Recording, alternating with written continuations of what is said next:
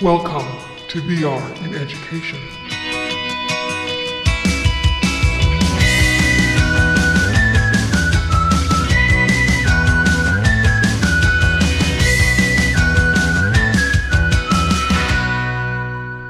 Hello, everyone. Welcome to another exciting episode of VR in Education.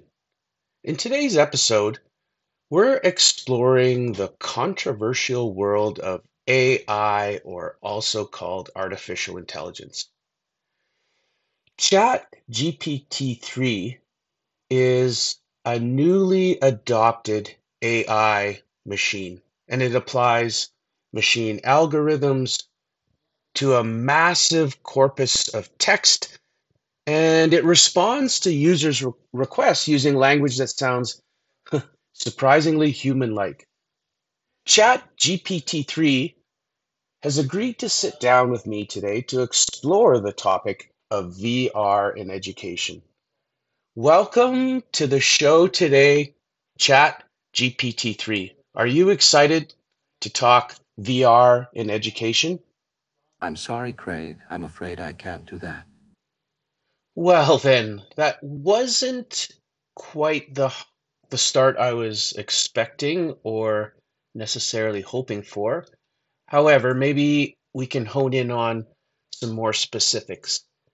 So, why do you think most people are excited about VR for a tool in education in the first place? Virtual reality technology has the potential to revolutionize education by providing a more immersive and interactive learning experience.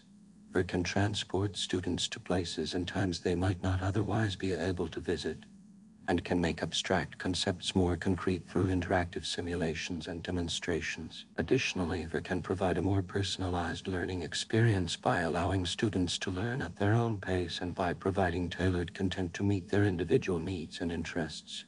It can also be used to create collaborative learning environments that allow students to work together and engage with one another in a virtual setting. Wow, thanks for that. So one of the things that you said that really resonated for me in your response, chatbot GPT-3, was the idea that we might be able to personalize learning. This has become a huge goal for many educational institutions. Listen, let's move on. So we all know that computers are pretty smart, and you're no different. So despite all the benefits that you mentioned, what do you see as a possible drawback to using VR for education?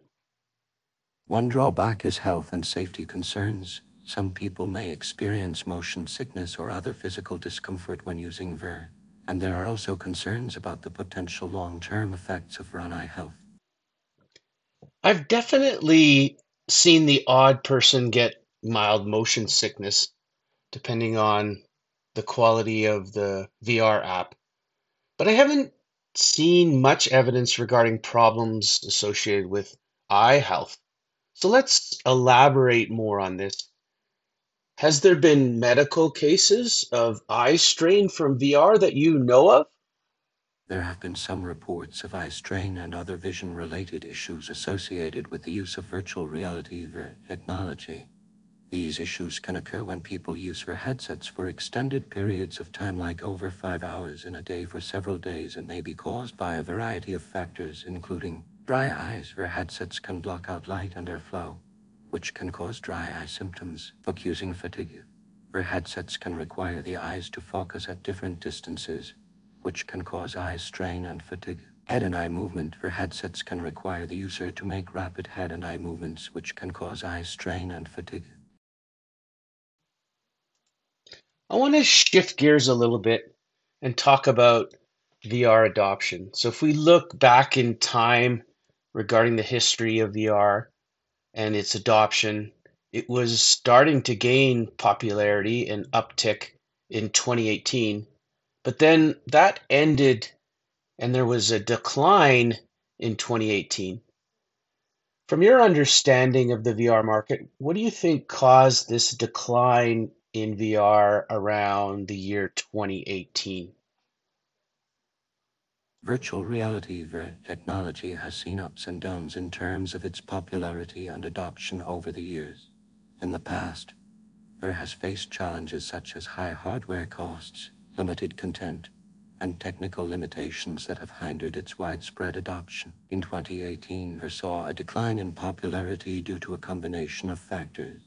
One reason was that many of the early VR headsets and systems required expensive, high-end computer hardware to run, which made them cost-prohibitive for many consumers. Additionally, the limited content available for VR at the time may have contributed to the decline in popularity, as there were not many VR experiences or games that were widely appealing to a broad audience. Another factor that may have contributed to the decline in VR's popularity in 2018 was the emergence of augmented reality AR technology, which allows users to see and interact with digital content overlaid on the real world. AR technology, such as that used in smartphone apps like Pokemon Go and Snapchat, was gaining popularity at the time and may have diverted some attention away from VR.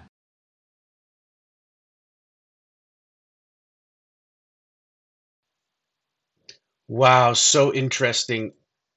I never saw the uptick of AR as really being a direct competitor to VR back then. Hmm, wow.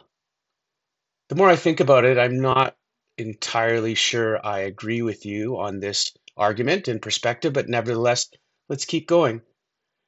So, despite it gaining popularity now in the gaming sector as well as entertainment, VR really hasn't reached huge As I adoption have said in earlier, schools yet. virtual reality What do you think the technology reason has the is for this? potential to Why are revolutionize schools education by and schooling providing a more systems immersive and interactive learning so experience. slow However, despite its to potential, see the VR has potential not for yet seen VR? widespread adoption in schools. There are a number of reasons for this, including cost for systems and hardware can be expensive, which can be a barrier for schools with limited budgets. Technical limitations. Some VR systems require high-end computer hardware to run, which may not be available in all schools. Additionally, VR systems may require specialized software and technical support, which can be challenging for schools to manage. Limited content. There is still a relatively limited amount of educational content available for VR, which may limit its appeal to schools. Limited classroom space. VR systems often require a dedicated space to be used effectively, which can be challenging in schools with limited classroom space. Lack of teacher training. Many teachers may not be familiar with their technology and may not feel confident using it in the classroom. While VR has the potential to be a powerful tool for education, there are still a number of challenges that need to be addressed in order for it to reach widespread adoption in schools.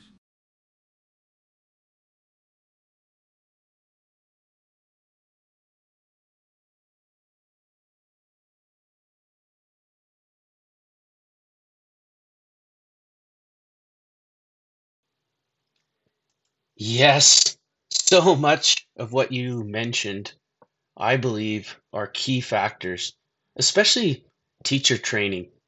This is a hard one because many schools, it's the teachers that are intimately knowledgeable about their curriculum.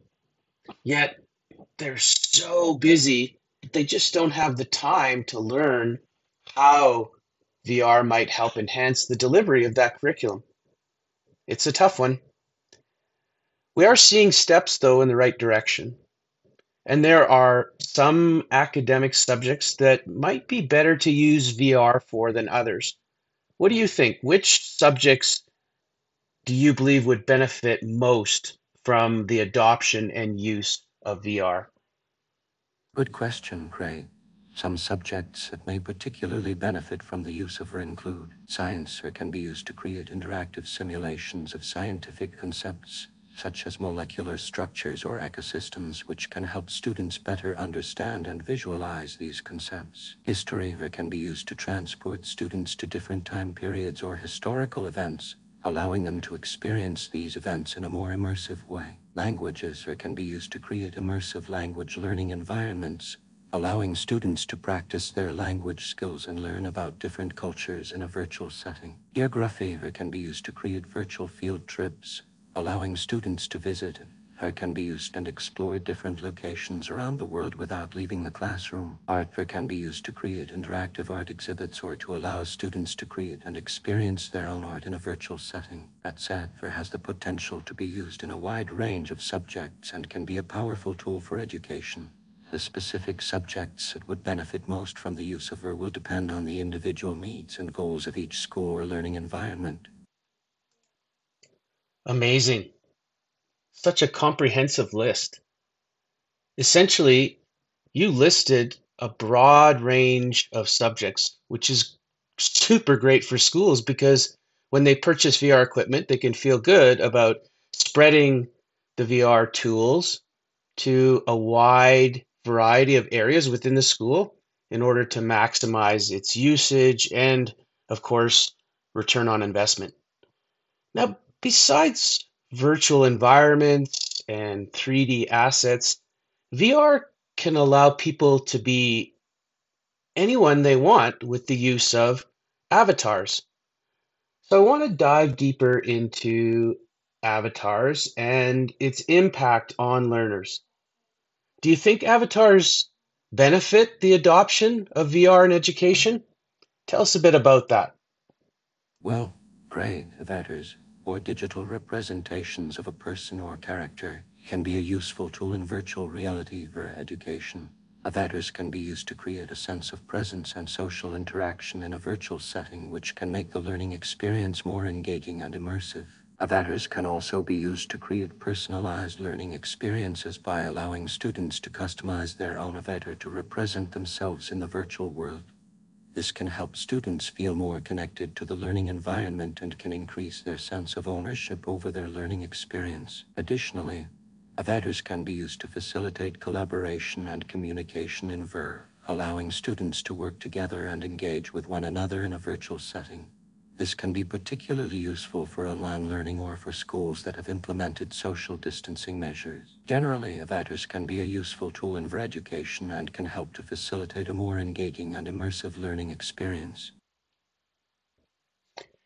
You mentioned the importance of avatars to help students feel more connected to their learning and the learning environment.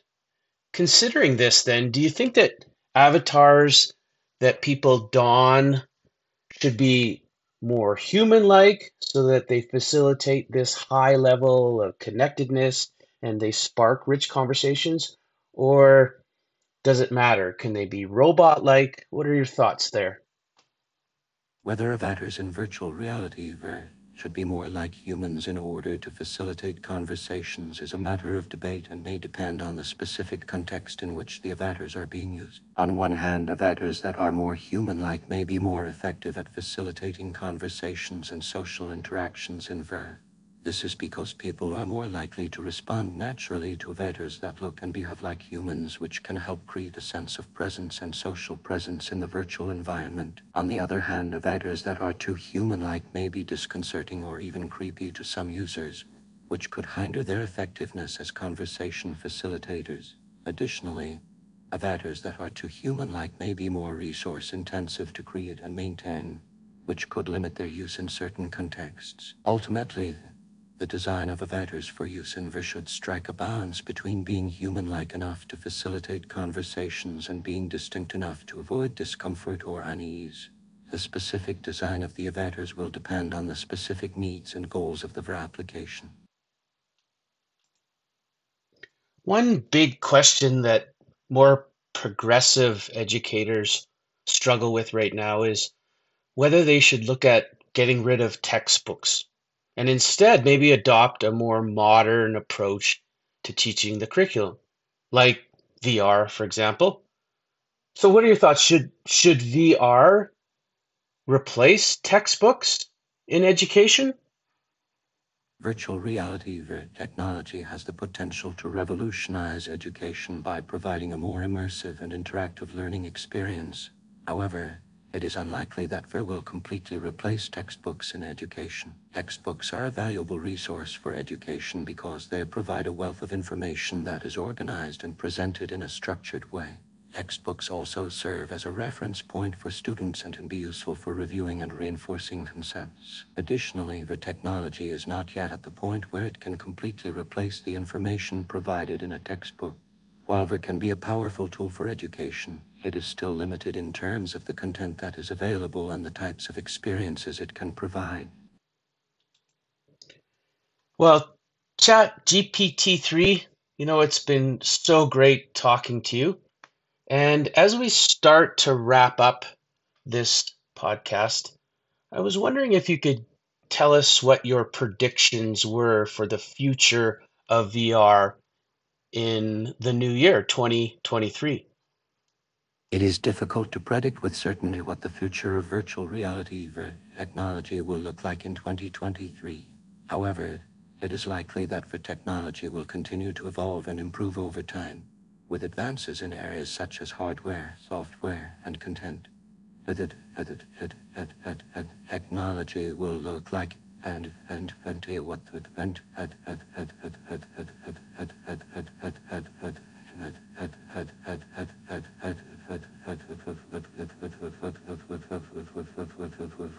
like some potential developments for VR in 2023 could include improved hardware. VR hardware is likely to become more compact, lightweight, and portable, making it easier for people to use VR on the go. Improved software. VR software is likely to become more user-friendly and feature-rich, with better support for social interaction and collaboration. Expanded content. The availability of VR content is likely to continue to grow, with more VR experiences and games being developed for a wider range of audiences. Increased adoption.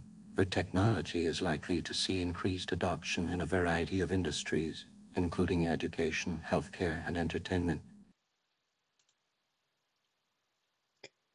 So I'm cognizant of time, and I know you probably have a lot of cover letters and student essays to write. So let's end with one last question. Given your intimate understanding of the VR market, would you personally invest money in a VR company, especially one related to education in 2023? As a language model, I do not have the ability to invest money in any company. However, it is important to carefully consider the potential risks and rewards of investing in any company, including a VR company. Investing in a VR company in 2023 could be a risky endeavor, as the VR industry is still relatively young and is subject to changes in technology, consumer preferences, and market conditions. However, it is also possible that VR technology will continue to evolve and improve over time, which could lead to growth and profitability for VR companies. If you are considering investing in a VR company in 2023, it is important to do your due diligence and carefully research the company's products and services and its financial performance. You should also consider seeking the advice of a financial advisor or professional to help you make informed investment decisions.